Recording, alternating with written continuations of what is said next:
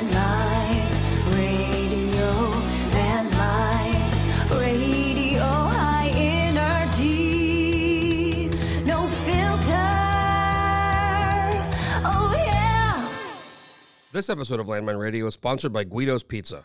Located on International Airport Road in Anchorage, Guido's has been serving the best pizza, pasta, sandwiches, and more since 1984. Guido's is open daily for dine-in service from 11 a.m. to midnight, and they do takeout and delivery until 2 a.m.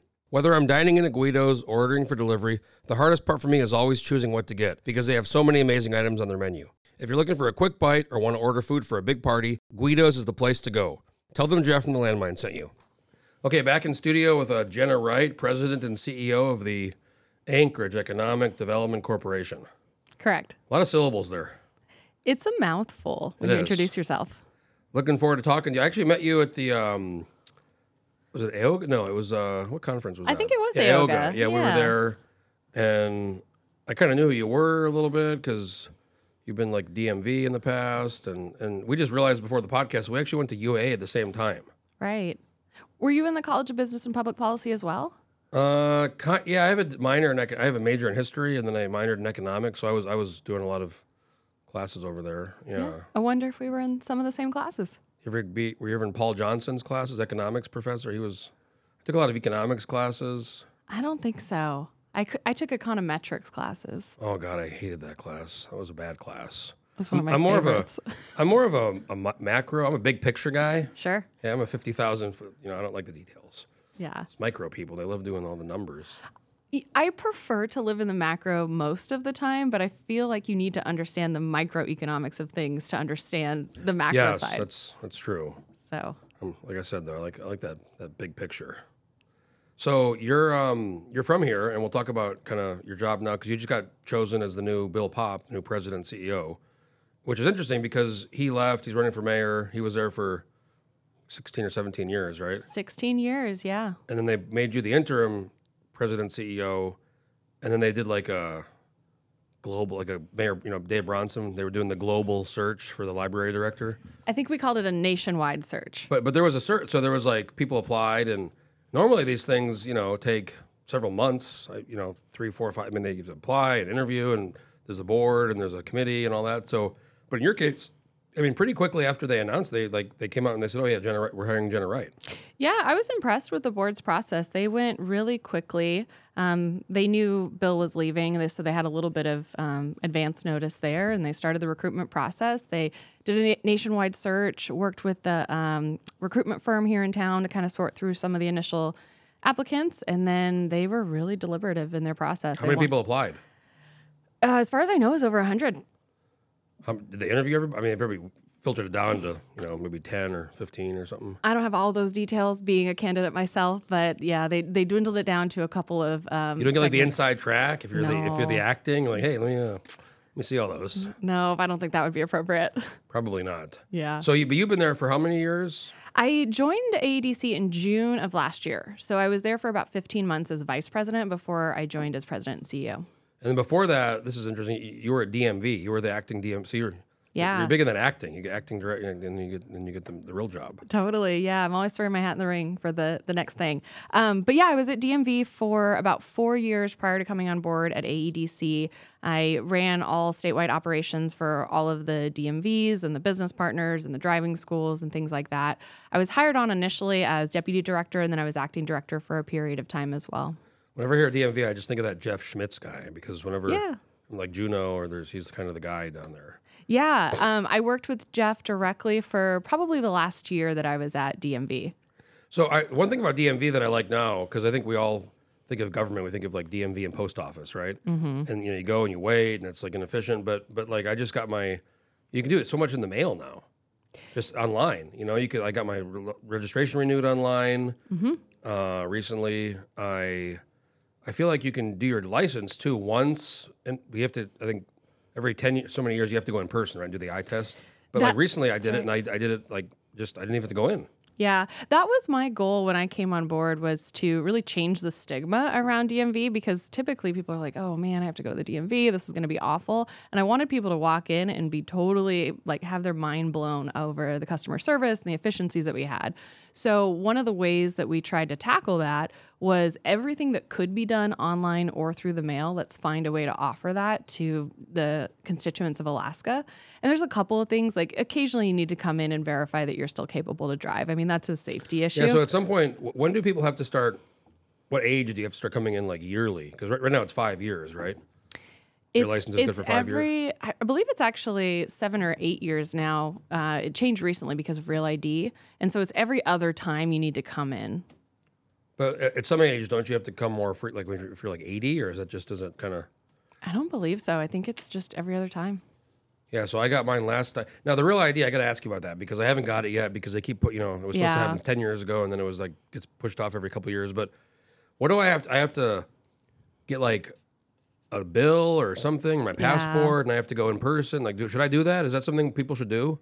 I definitely recommend everybody get the Real ID because at some point the federal government is going to enforce those Real ID laws. You're right, it's been pushed out multiple times. I think when I was at DMV, I saw 2 date changes, and then there's been one more since I've left. So, but I definitely recommend that everybody get it. And especially if you're a U.S. citizen, it's pretty easy. You need to bring in either your birth certificate or your passport, your social security card, and 2 pieces of mail that show that you're actually an Alaska resident. You're a resident in the state that you're applying for the license in. So it's not that hard. So then my current ID, that you give that back and then they send you a new one? Correct. Yeah, you Okay. would get your new one in the mail. When I first moved here in 2004, I remember people still had those like old school ghetto IDs that were like literally laminated. Oh, yeah, I had some of those. And, I grew up in New Mexico and I moved here when I was 19. And by that point, New Mexico, they had the ones we kind of see now, the, plastic kind of credit card looking things. But I was working at in a restaurant and I was actually supposed to I worked at Boston's Pizza in Albuquerque. I like opened that store and I was in New Mexico, you can serve at 19 alcohol. And then so there was one up here and I transferred and I got here and they were like, wait a minute, you're 19, you can't be 21. Right. Oh, shit. So I was like a cook for a while and I was not dishwasher. That was not my thing. At the Boston's when we had one here in Anchorage? Over there where Matsu Brewing is now. Oh, I used to love that restaurant. It was good. Yeah, I worked there and then 2 of my friends moved up here after I did. They were from New Mexico too, but they were living in Seattle, and then they started working there. One of them became like the manager, and then they've since left a long time ago. But I remember seeing people's IDs, and I was like, this is fake. Yeah. Like this is literally laminated. Technology has come a long way. And now we're totally with like, you get them in the mail, and it's all like the hologram, right? Totally. On the back of the Alaska licenses, if you put it under a black light, it has a bowhead whale. Really? Yeah, which is a really kind of like little known secret security feature on our IDs, which is pretty cool. Well, like I said, I don't know if this is in your time or when this started, but there's so much now you can do without having to go in and just wait. Yeah. You get a number, and it's like, oh my God, I have to be here all day. And Right.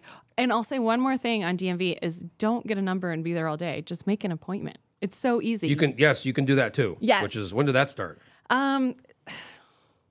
We used to have same-day appointments when I started, but I want to say about a year or 2 into my tenure, we actually brought on an online appointment model where you say, this is what I'm coming in for, this is the time that I want to come in for, and it's much more specific. We've always had some sort of like same-day appointments, but those aren't very convenient. So you must have worked a little bit when you were there with Kelly Chewbacca, right? I did, yeah. She was commissioner? She was the commissioner when I worked at DMV because DMV falls into the Department of Administration. So when she decided to like run, were you like, oh my gosh, like I know her, I worked with her, because you were acting director, so I assume you were like working with her. I worked really closely with Kelly on a number of things, but in particular, we were going back to Real ID. We were trying to figure out how to get Real IDs to rural Alaskans where they didn't actually have a DMV office in all of rural Alaska. As you know, it's very remote. Because you have to come in physically, right? You're supposed to? You do, yeah. We have to be able to physically see you. And so we were trying to figure out ways that we could make DMV more accessible to rural Alaskans. And so we were doing a lot of testifying in front of the legislature on that particular issue, and Kelly and I would partner on that. But isn't that a federal requirement? Mm-hmm.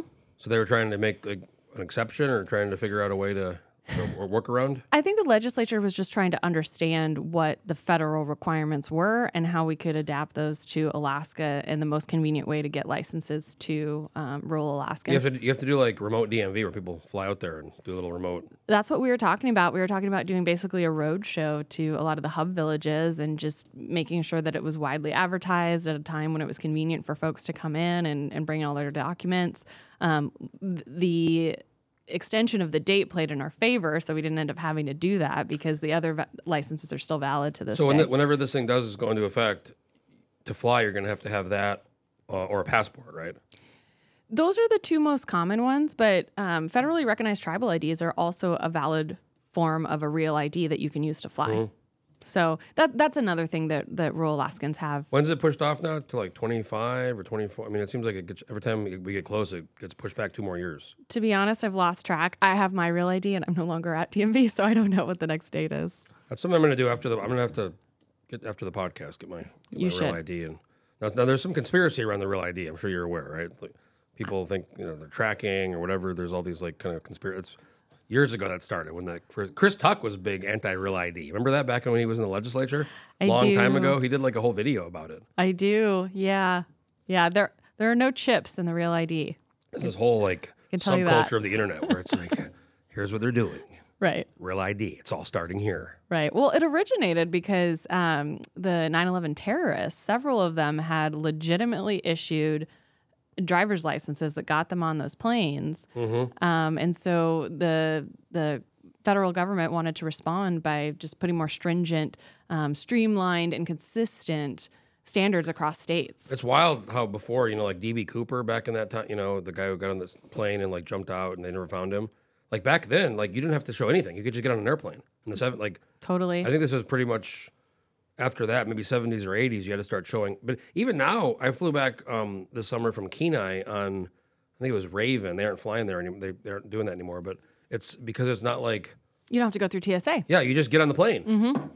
I'm like, oh, okay. It's like a bus, It's interesting. It's much more convenient. You don't have to go 2 hours early or whatever your time frame is. Yeah, you just literally get there and sit down. And then I haven't flown that for a long time, so I just walked on. I was like, is anybody... hi, is anybody going to check me for anything? Thanks for the cookie. They have great cookies on Raven flights. So you left DMV and then you went straight to AEDC? Is that kind of what happened? Or? I did, yeah. Were they hiring or there was an opening or they approached you? I have kept tabs on AEDC for a long time because before I was at DMV, I was at a company called Microcom. And Microcom was a member of AEDC. Oh, I know Microcom. I used to work in IT and telecom. Oh, great, yeah. I worked at this few smaller IT firms and then one got sold to GCI in 2015, so I was at GCI for like a year and a half. Oh, very cool. Yeah. So I was in the telecom industry as well, right out of college. That was kind of my first professional role. Microcom? Yeah. I just had a fascinating conversation about the satellites, the Starlink, the LEO versus the GEO, the high orbit. Right now these high orbit, I'm not by any means an expert, but like the reason there's so much latency is because these things are fucking millions of feet, 2 million feet or something. Yeah, they're much higher than where the Starlink and these Starlinks are very, very low orbit. But right. you know how many, and the reason it works is because they hop. Mm-hmm. You know how many Starlink satellites, I mean, they're like toaster size. They aren't that big. Right. You know how many Starlink satellites are in the air, in the sky? I don't. Just guess. You'll never guess. Millions. 5,000. Really? Yeah.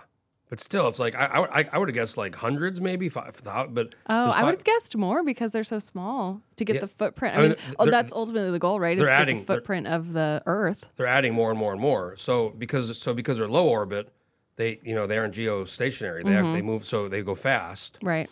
And it's just crazy now, like the latency reduction. I mean, it's like a 10-time reduction, and the cost too for some of these other satellites, HughesNet or whatever, they're very expensive. Yeah. But these Starlink, it's like a game changer for rural, remote places. I mean, it's pretty incredible. Totally. Yeah, and Microcom's doing some really cool stuff with their sister company, Pacific Dataport. They actually just recently launched a satellite. That's that Sean Williams character, right? He was at Commerce, wasn't he? Yes, I believe he was a deputy commissioner. Yeah. I serve with him now on the mayor's economic resiliency kind of advisory committee. So I've gotten to know him in that capacity, but we didn't work together at Microcom. So what did you do? Did you sell services, or what was your? So I was the director of business operations, and so when I was at Microcom, a significant part of their business was the fulfillment provider for Dish Network and DirecTV. So I oversaw customer service, our dispatching, installation, data management, a little bit of IT, and all of that was for Alaska, Hawaii, and Idaho was where they were currently operating at the time. How long did you do that for? 6 years, I believe. 5 or 6 years, yeah. Wow, I didn't realize you had a little telecom background. Yeah, well, it was the operations side of things that really attracted me to that company, and then I got to know the owners really well because I reported directly to them, and they're just such a great family, fantastic Alaska-owned business for many, many years, and so it was great to be over there. But I think we started talking about this on how I got to AEDC. So when I was at Microcom, they were a member of AEDC, and so I would go to the luncheons, and I would always think, man, this information is so interesting. This organization is really doing a lot for Anchorage. I want to know more. And so I always wanted to go to the luncheons. And then when I was at DMV, I saw the opportunity for a vice president role at AEDC, and I thought, well, I don't want to pass this up. And so threw my hat in the ring, had a couple conversations with Bill, and the rest is history. I got brought on as vice president last year, and it's been so much fun, so rewarding, and I'm just so honored to be in the president and CEO role now. Yeah, and you worked your way up quick. I like that. Yeah. So how many people are there now? Is it, because at one point they had, what, 7 or 8 people there, right? Yeah, we're a staff of 4 right now. So we have this year, before Bill left, it was president and CEO, vice president, workforce development program manager, and then our development director as well.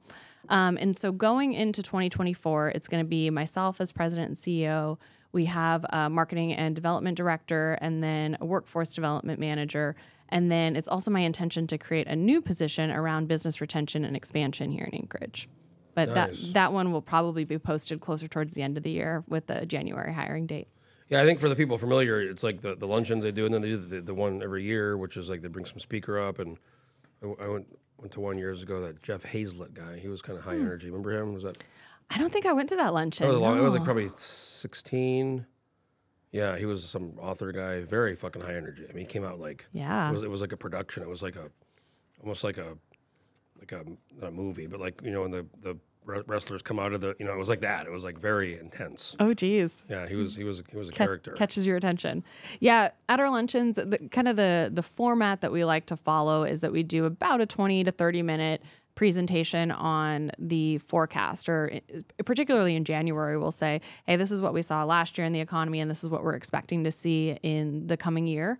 And then we also invite several members of the community to give kind of addresses on different things that are going on that are You should bring me in someday. I Yeah. will consider that. Put me in, coach. I'll do it. I guarantee people are going to show up. You know, some are going to show up to. It would be Not loose, for the good reasons. right? It'll be loose. Yeah. Yeah.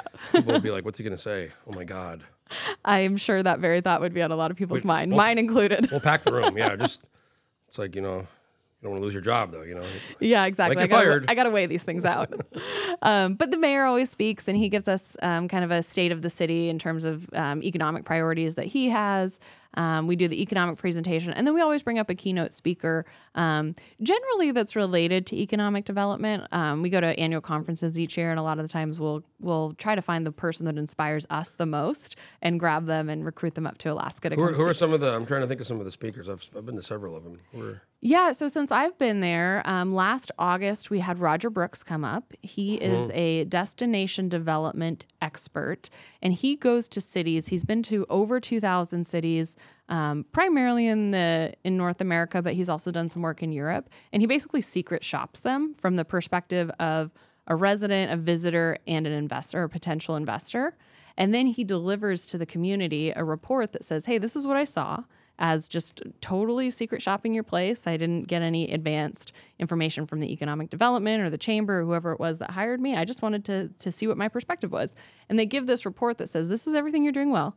And these are some things that you really need to work on. And so he did that for us here in Anchorage. He did in Anchorage? Yeah. I didn't go to that. What did he say? Was he like, you guys are fucked? No, not at all. He said Not that I'm pessimistic about Anchorage, but No, he said you have a beautiful city, but there are some things that you can do to help attract workforce, which is kind of our chief economic concern right now. And was he where people are like leaving for 10 years? We're like losing population? Yeah. I'm sure he knows that, right? Yeah, he did a little background research on that. But a lot of what he said was around placemaking. So right now what we're finding is that jobs are in total abundance anywhere in the country right now. You can relocate to pretty much any city and find a job. So what that means is that careers are becoming more of a lifestyle decision, and people are choosing to move their families to places that align with their personal preferences. So that's why it's so important for cities to be investing in quality of place investments right now. And that was really what Roger highlighted. Well, that's what I've been saying for a long time, you know, especially after COVID.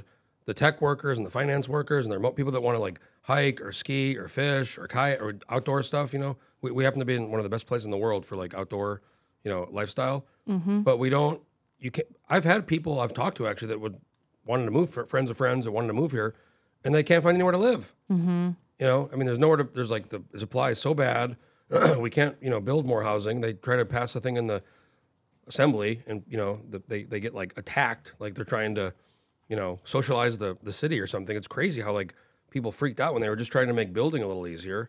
And we should have like condos and easy to kind of buy places or close to the center, midtown or downtown, and we don't have any of that. And it's really like a problem because I think we could attract so many people to come here if we had that infrastructure in place or that housing available.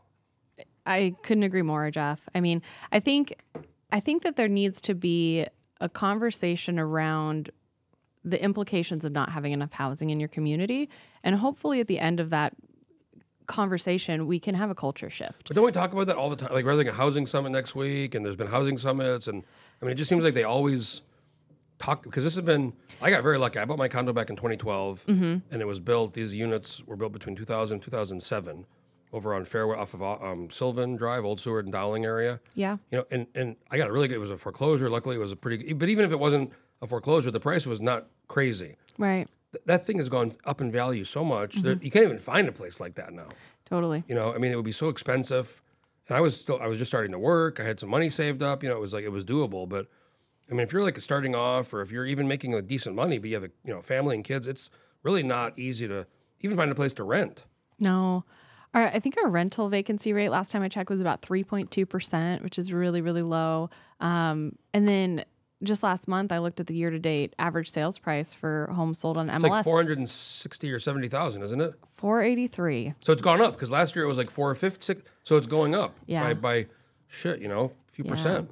Yeah, no, it's definitely a problem. I do commend policymakers in our city for trying to think about ways that we can reduce burdens on housing or on housing development. I think the initial ordinances that were put out that just separated Anchorage into two zoning codes was met with a lot of resistance. But, I commend the policymakers for not giving up, and they're kind of coming back to the table, and they're having the Housing Action Week this week. So it actually started yesterday, kicked off at the Chamber of Commerce's Make It Monday, and then there's a convening on Friday. They've got what they're calling a nerd night on Thursday night over at 49th State. So there's some really great activities that are happening this week to kind of bring the community into the conversation. I just get, those are good things, and but I just get like frustrated being in Juneau and here, and you just like these same fucking conversations. Like every year, it's the same about the dividend or about housing or about all these different building infrastructure or like this bridge, which we need to build, by the way. I mean, I don't know if AEDC has a position on the bridge, but we got to build the bridge. I mean, the Connect Arm. That's going to be. You guys probably don't like that though because it's chasing people up to the valley. Well, AEDC doesn't have a position on the bridge. At least since I've been there, we haven't taken one, so I'm not familiar with it. You guys should form the bridge committee, within your board or something. The bridge committee. Yeah, I mean, it's certainly an interesting idea, not only just for housing, but like hydropower over on the other side of the inlet. I was just talking with somebody yesterday about the opportunities for alternative energy and things that we can do over there, which is really interesting. Well, and also, I think this is why Don Young was so supportive of it. If you look at, the port, all this stuff comes in, they go on trucks to the Valley or Fairbanks. They all go through the Glen, the Merrill Corridor, through the Valley. All those trucks, right? I mean, it's emissions, it's road, wear, these big trucks. If there was a bridge, bam, straight across.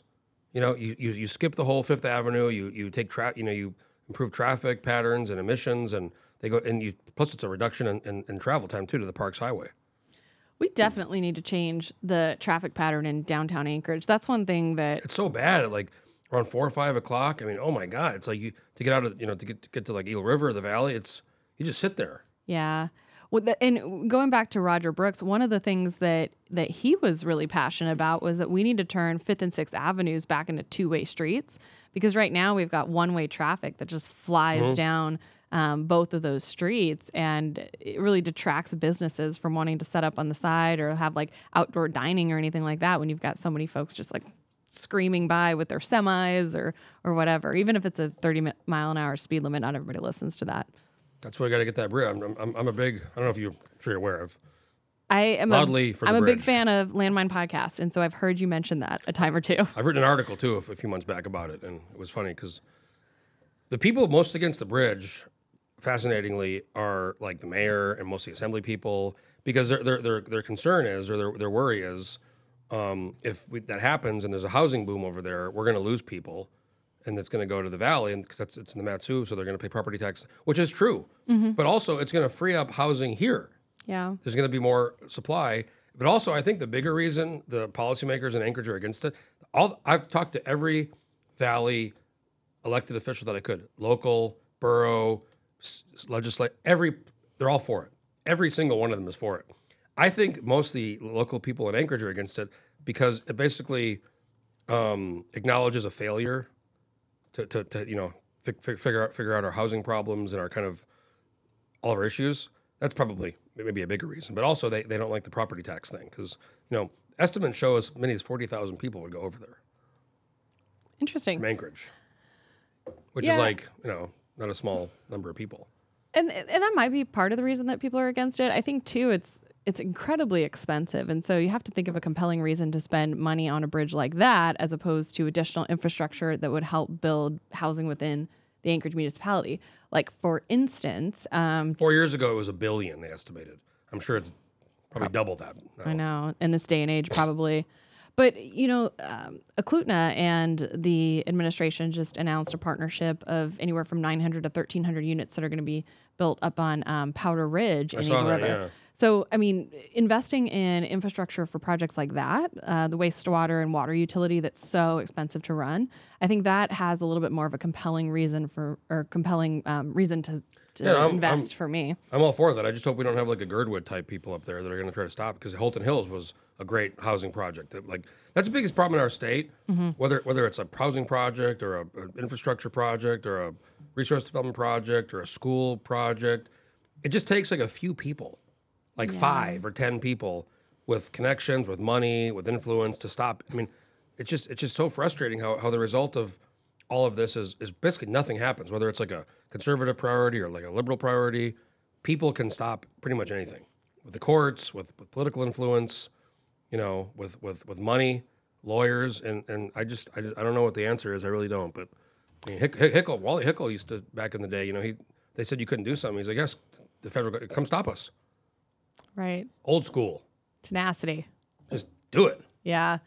Yeah, that's why I was talking earlier about I think we need to have a culture change in the city, because I think a lot of the reasons that people might not want a particular type of housing within their community is rooted in fear, right? It's fear that there's going to be more density and I like my privacy, or there's fear that that's going to drive my housing value down and this is my largest asset that I have in my portfolio.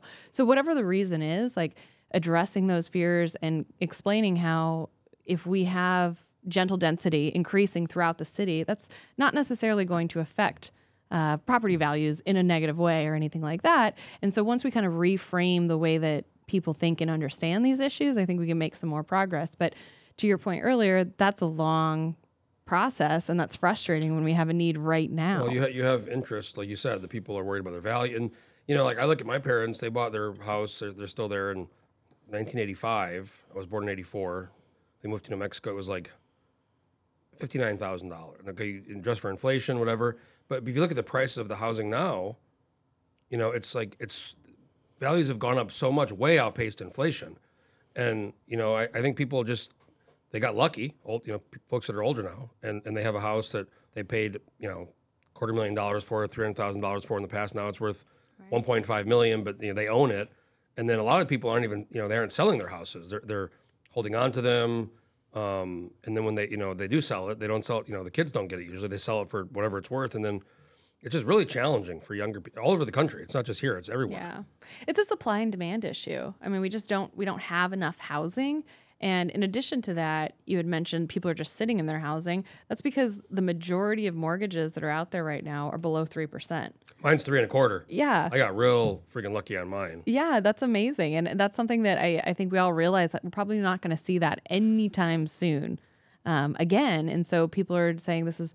Well, I think I read an article very interesting about before the housing crash in 2008, 2009, there was an oversupply. Money was cheap. There was a boom. Everybody thought it was going to never go down. So there was like crazy building was happening all over the country. This thing happened.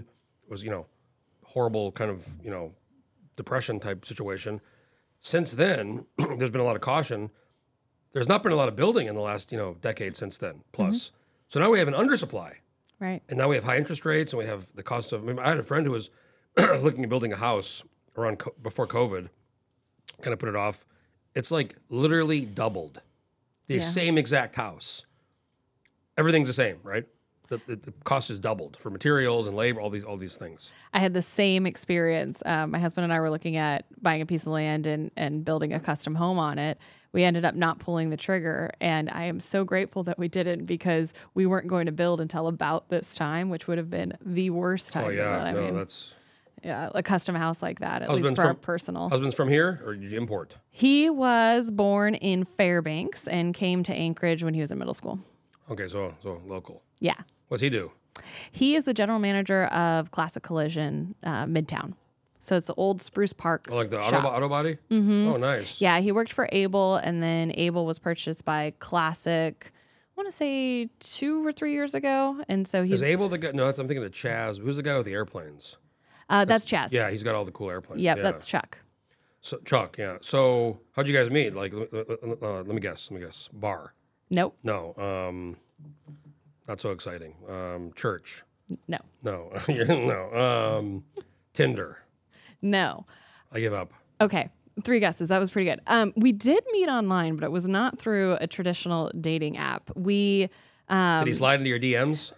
Kind of, but not intentionally. Yes. So my dad is a mountaineer, and he's climbed Denali twice. Oh, really? Yeah. Well, he's actually tried 3 times, and he summited twice. And so it's always been a part of my DNA. I love being out in the mountains. And my husband, Dana, was part of a commission that was put together to try to rename the mountain from Mount McKinley to Denali.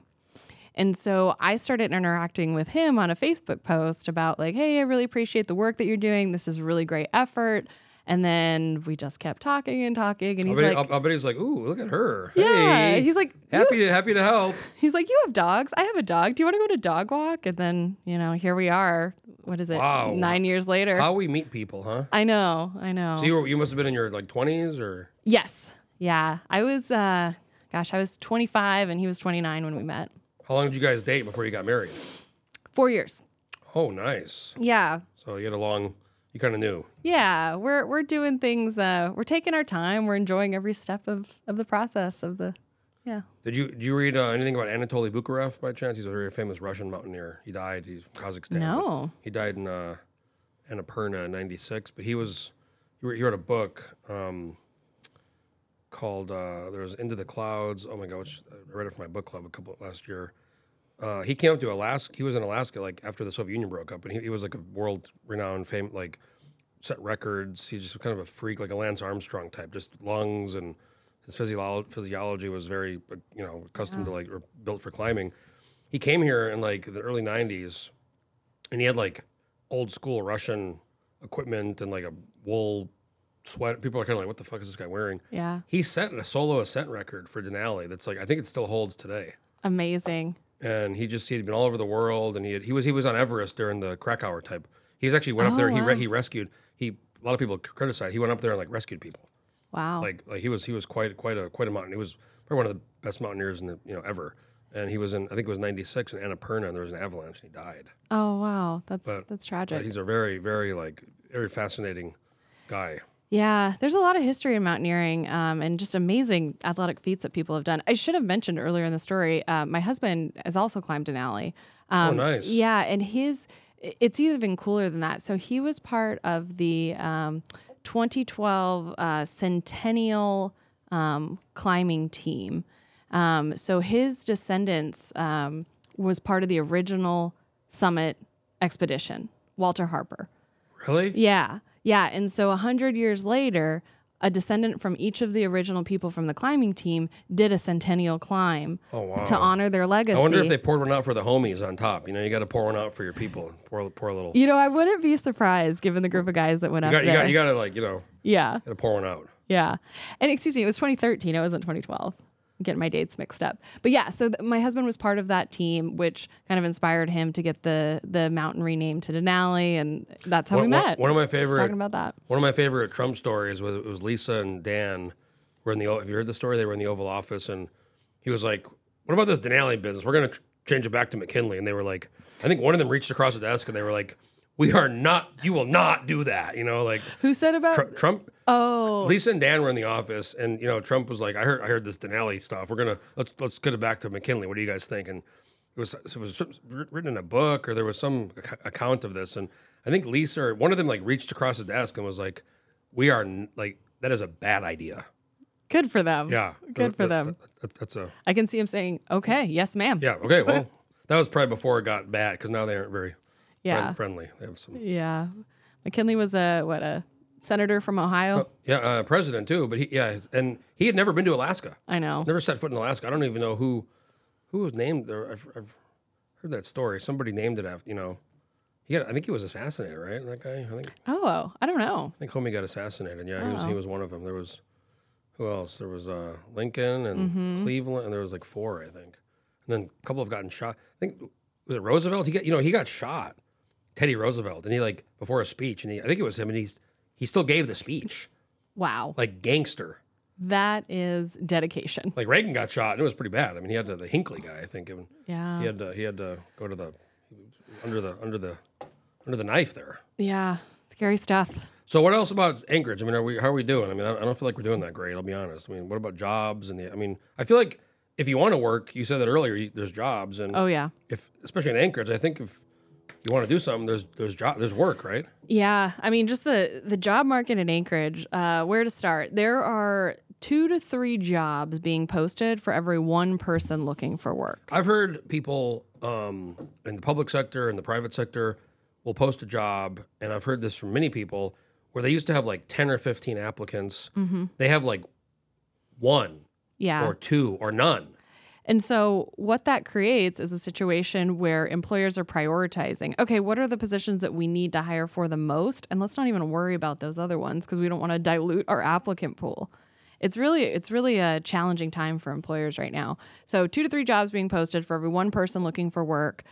Year to date, our unemployment numbers are at 3.2%. We got down to 2.7% for a couple of months last year, which is just historic lows. Which I've always kind of felt like anything below 5 is good, right? Yeah, absolutely.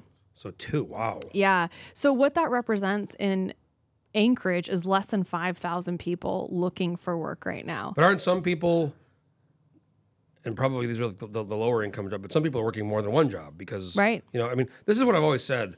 If you're willing to work full time in this country, if you're willing to put in 40 hours a week, I don't care what you're doing, but if you're willing to do that, you should be able to have a life. Right. Live somewhere, be able to go on a vacation, God forbid, once a year. Right. Not have to work. And I know people that work 2 jobs. Yeah. They work a regular job and then they work they drive Uber or they work in a restaurant or they have, you can't live like that where you're working 9 to 5 or whatever. And then you have to go to somewhere else after work, another job or the weekend. Right. We have to be able to relax a little bit. Totally. People deserve to have a good quality of life and take care of themselves and their health and spend time with their family. I mean, even $20 an hour in Anchorage, full time, what's 40 hours a week, 800, 3,200, whatever. You got taxes. Think about rent. Right. Food. Childcare. That's so. The state chamber right now, I was talking to my friend Katie Capozzi, they're really big. They're looking into this childcare thing because it is it's like $20,000 a year or something. Absolutely. For kid. Yeah. For kid. Yeah. Which is even for people that make good money. I mean, I have friends that are, well off, they make a lot of money, and they just bring in au pairs because it's still pretty expensive, but it's just cheaper to do that. Literally to import somebody from another country to live with you than have, childcare here in the city. I mean, it's not just our city, it's all over the country, but it's crazy expensive here. Yeah.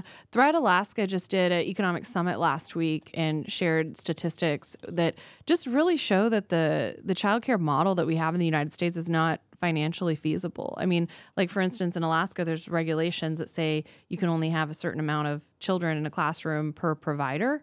But once you do the math and say, okay, this is how much we have in wages, and here's our overhead in terms of the building and utilities and all of these things that go into running a childcare center, there's like barely anything left over for the entity to make a profit or even break even. And so the alternative to that is like, okay, raise prices or reduce regulations. And neither one of those are very palatable. I think sometimes there's a perception that there's a lot of government assistance going into childcare. And I don't think there's that much. There's not. I think total McKinley Research was sharing some statistics showing that it was about like $550 million a year is spent on childcare, and 400 of that is paid for by families. So that's like, roughly 20-25%. I mean, it almost seems to me, and people are going to say, oh, you're a socialist or whatever, but why isn't the state like helping, not just for the state workers or public workers, but to have a private sector economy, people need to be able to like work, and we want people to have kids. We need kids like this. We have a real problem in this country, demographic problem with the low birth rate. Mm-hmm. There's a really good book I read years ago in my book club called 1 Billion Americans by Matthew Iglesias. Oh, okay. I haven't read that one. And he kind of co-founded Vox with Ezra Klein. Really smart. He's got a great Twitter. He actually came to I reached out to him and he responded. It was wild. He came to our book club meeting and talked about it. But the whole point of the book is he thinks we need 1 billion people to be able to compete with China. And even if we had 1 billion people, we'd still have a lower population density than all the countries in Europe. Yeah. But how do you get there? There's 2 ways to get there: is birth rate, increase the birth rate, and immigration, bring people in. Yeah. And we're failing on both. I mean, Correct. we have a border problem where people are just coming over and just jumping the border, and that's not the kind of immigration that he's referring to. I'm sure it's qualified immigrants. He's talking about bringing people, good people, smart people that you want. Because immigrants, like the information on this is so clear. I mean, they their kids do better.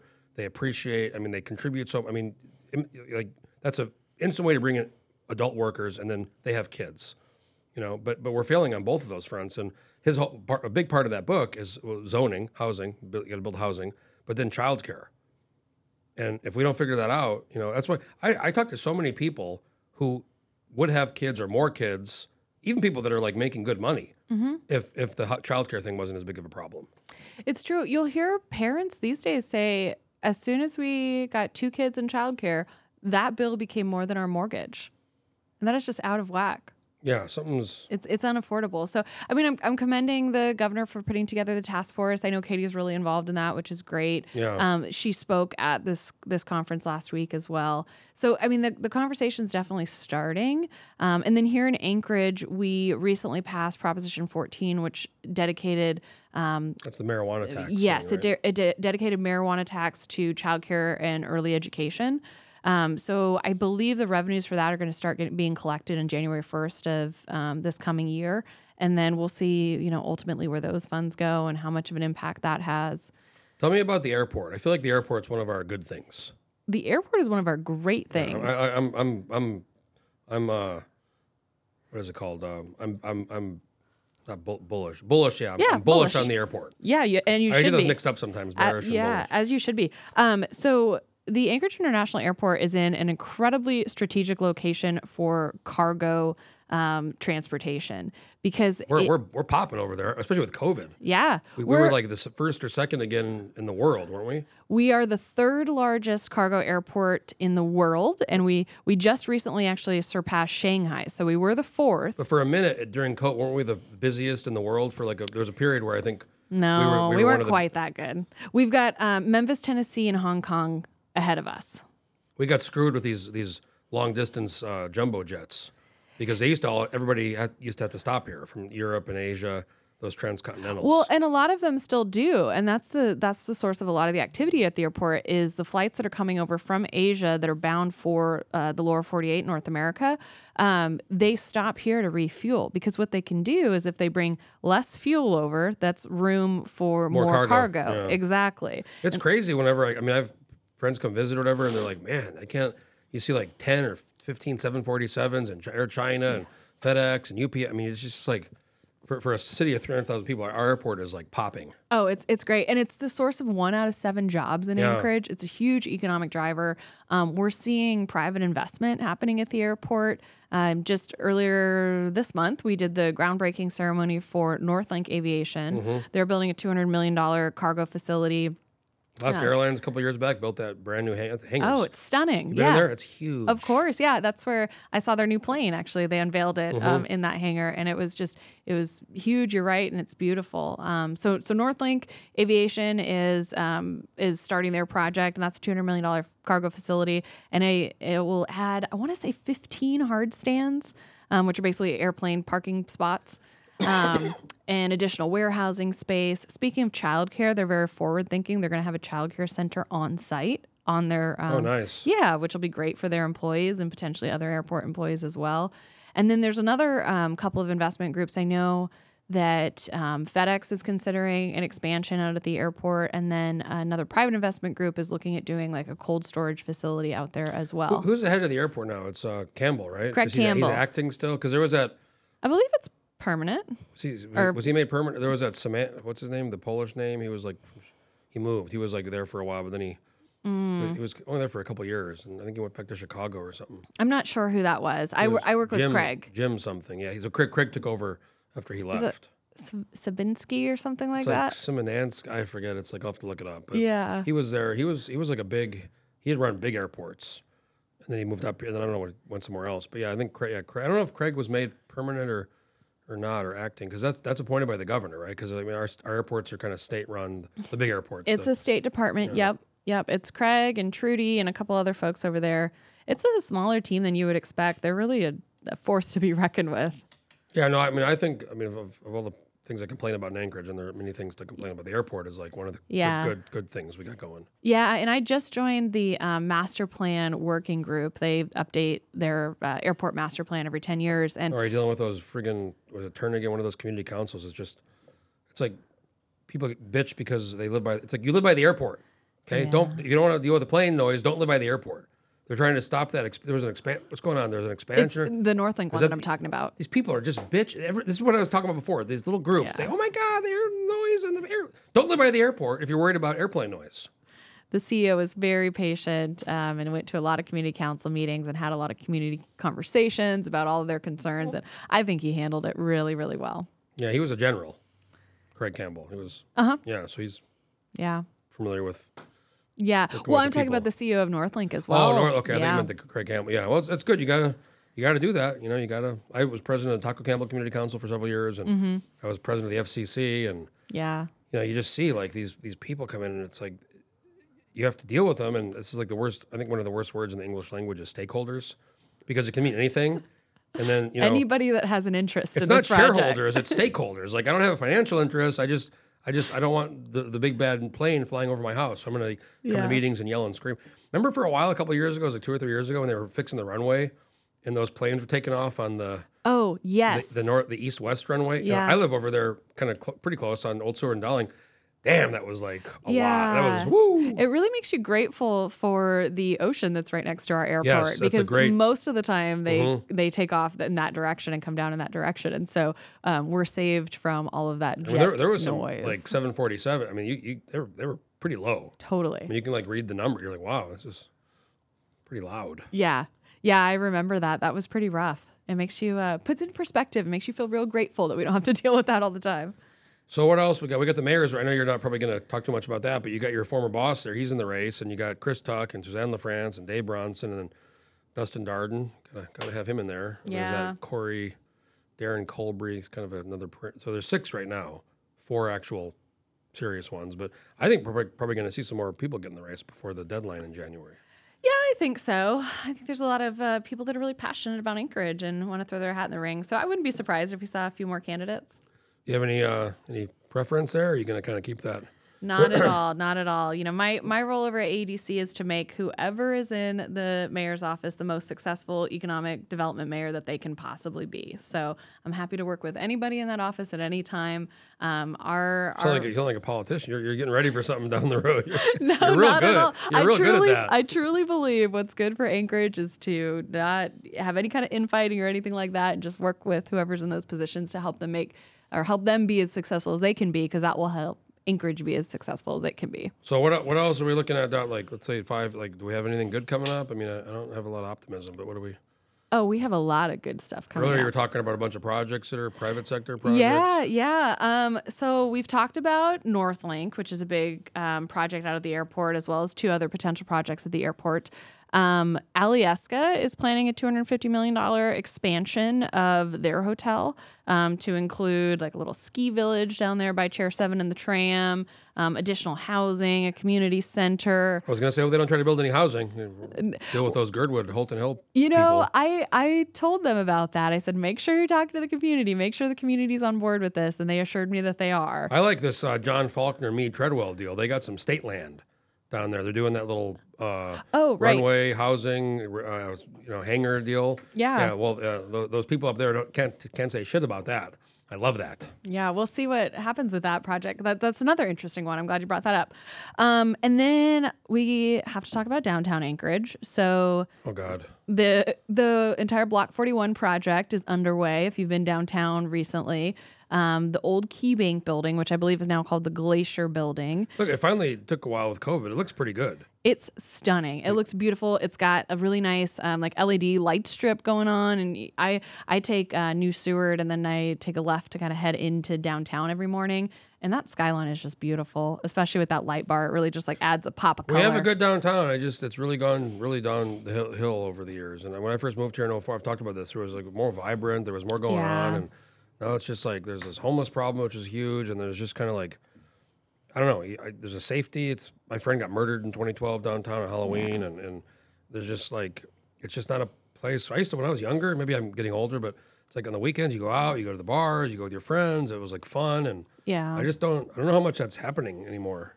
Well, I know. So I sat on the board of the Anchorage Downtown Partnership, and at our last board meeting, they were sharing statistics on their programming that they had over the summer. And so this was in September, and they were saying that they had already surpassed the number of attendees that they had in all of 2022 by September, which didn't include Halloween, Thanksgiving, New Year's, Christmas, and How much of that is tourism? It's a part of it, but we had a great tourism year in 2022. So I think a lot of locals are coming downtown as well this year. It's a combination of both. And either way, it's good. You know, we want people to be lively and downtown and to be populated and have people enjoying themselves and spending money at the small businesses around. I mean, like Ferrandi and shit. I love that. You know, Yeah. but I don't know. It's like every mayor since I've been here talks, revitalizing downtown. And Okay, but I have more. So Block 41 is just one thing, right? And that building on the corner of Block 41 is just one component. That entire block's going to be redeveloped with retail, hotels. I think they're going to have some parking on site. There's going to be all kinds of businesses. It's going to be totally reimagined. And if the Glacier Building is any indication, I think it's going to be really beautiful as well. So that's Block 41. And then if you move a little bit further east, the Aviator Hotel, Mark Begich and Sheldon Fisher, they are redeveloping that project. I believe that's about a $70 million project. The Post Office Mall was also purchased. the yellow building. That's the Sunshine Plaza. The Post Office Mall is the blue one right next to it. Yeah, right next door. Yeah, and so they're totally renovating that building. They're putting housing up top, businesses on that middle floor, and then it actually kind of goes down below that hill, and they have a goal of putting a grocery store in there, which would be great for downtown.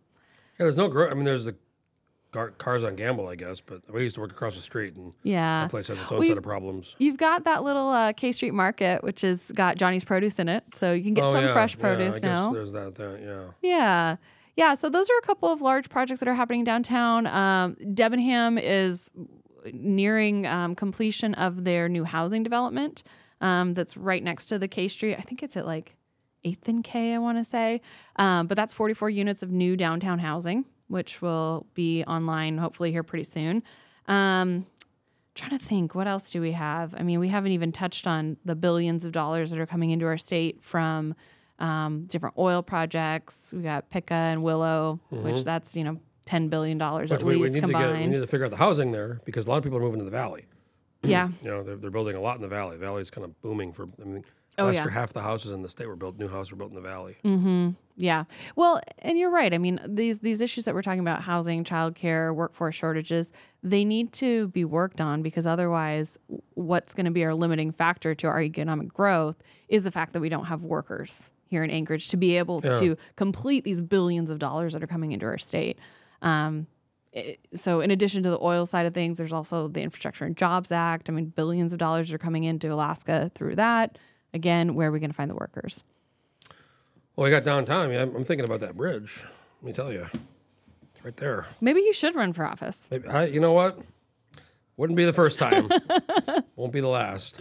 Yeah, Well, good for you. Jen, it's great talking to you. You're really you got a good grasp on things here, so I'm glad you're doing that. A lot of kind of new younger people are starting to move into some of these jobs. Yeah. I mean, I was born and raised here in Anchorage. I absolutely love this city, and I'm really, really excited to be in this role and be able to advance us forward in terms of economic prosperity. And you're right, there are some younger folks taking over. One of our close partners is the Chamber of Commerce, and Kathleen McCardle's over there. She just took over for Bruce Bustamante. So her and I were kind of catching up last week about how it's really great to just kind of have this new energy in some of these organizations, and it's going to be so much fun to work together. A lot of ladies in these trade groups. I There's Katie, know. there's you, there's Deantha at the Miners. There's Kara Moriarty. There's Alicia at the Associate General Contractors. Yep, you've got Rebecca Logan. Logan You've at got Julie Lions. Soppy, Radhika Krishna. And then you got the ATIA, Jillian. No, she's Oh, I haven't had the chance to meet her travel yet. industry. So yeah. A lot of like girl power there, huh? I'm here for it. Let's make it Absolutely. happen. Yeah. Well, I'm like I said, I want to be optimistic. I have a lot of reasons to be pessimistic. Maybe it's just like I'm in the bubble with this politics and Yeah. I see so much reasons to not be. But I hope that you mentioned a lot of good things, and I live here. I'm not moving. I'm not going anywhere. Yeah. So I mean, I want it to be a good place. I want it to be successful, and I want it to be vibrant. And it will be. The momentum is there. It's happening. We stagnated during COVID. That's for sure. That was a challenging time. But I truly think that the things that we're going to see out of Anchorage in the coming years are going to be very positive, and I think it'll hopefully turn around your pessimism. I hope so. I want to be bullish, not bearish. Yes. Right? Okay. Bullish on Alaska, bullish on Anchorage. I like that. Okay. Well, Jenna Wright, President and CEO of the Anchorage Economic Development Corporation. Thanks for coming in. Thanks for having me. I'm glad this happened. We had a couple rescheduling issues, so I'm glad we finally made it happen. We finally got it done, and it was a lot of fun. Good talk. Really appreciate it. All right, folks, if you have an idea for a podcast or want to do a podcast, get a hold of me and stay tuned for the next one. Landline radio.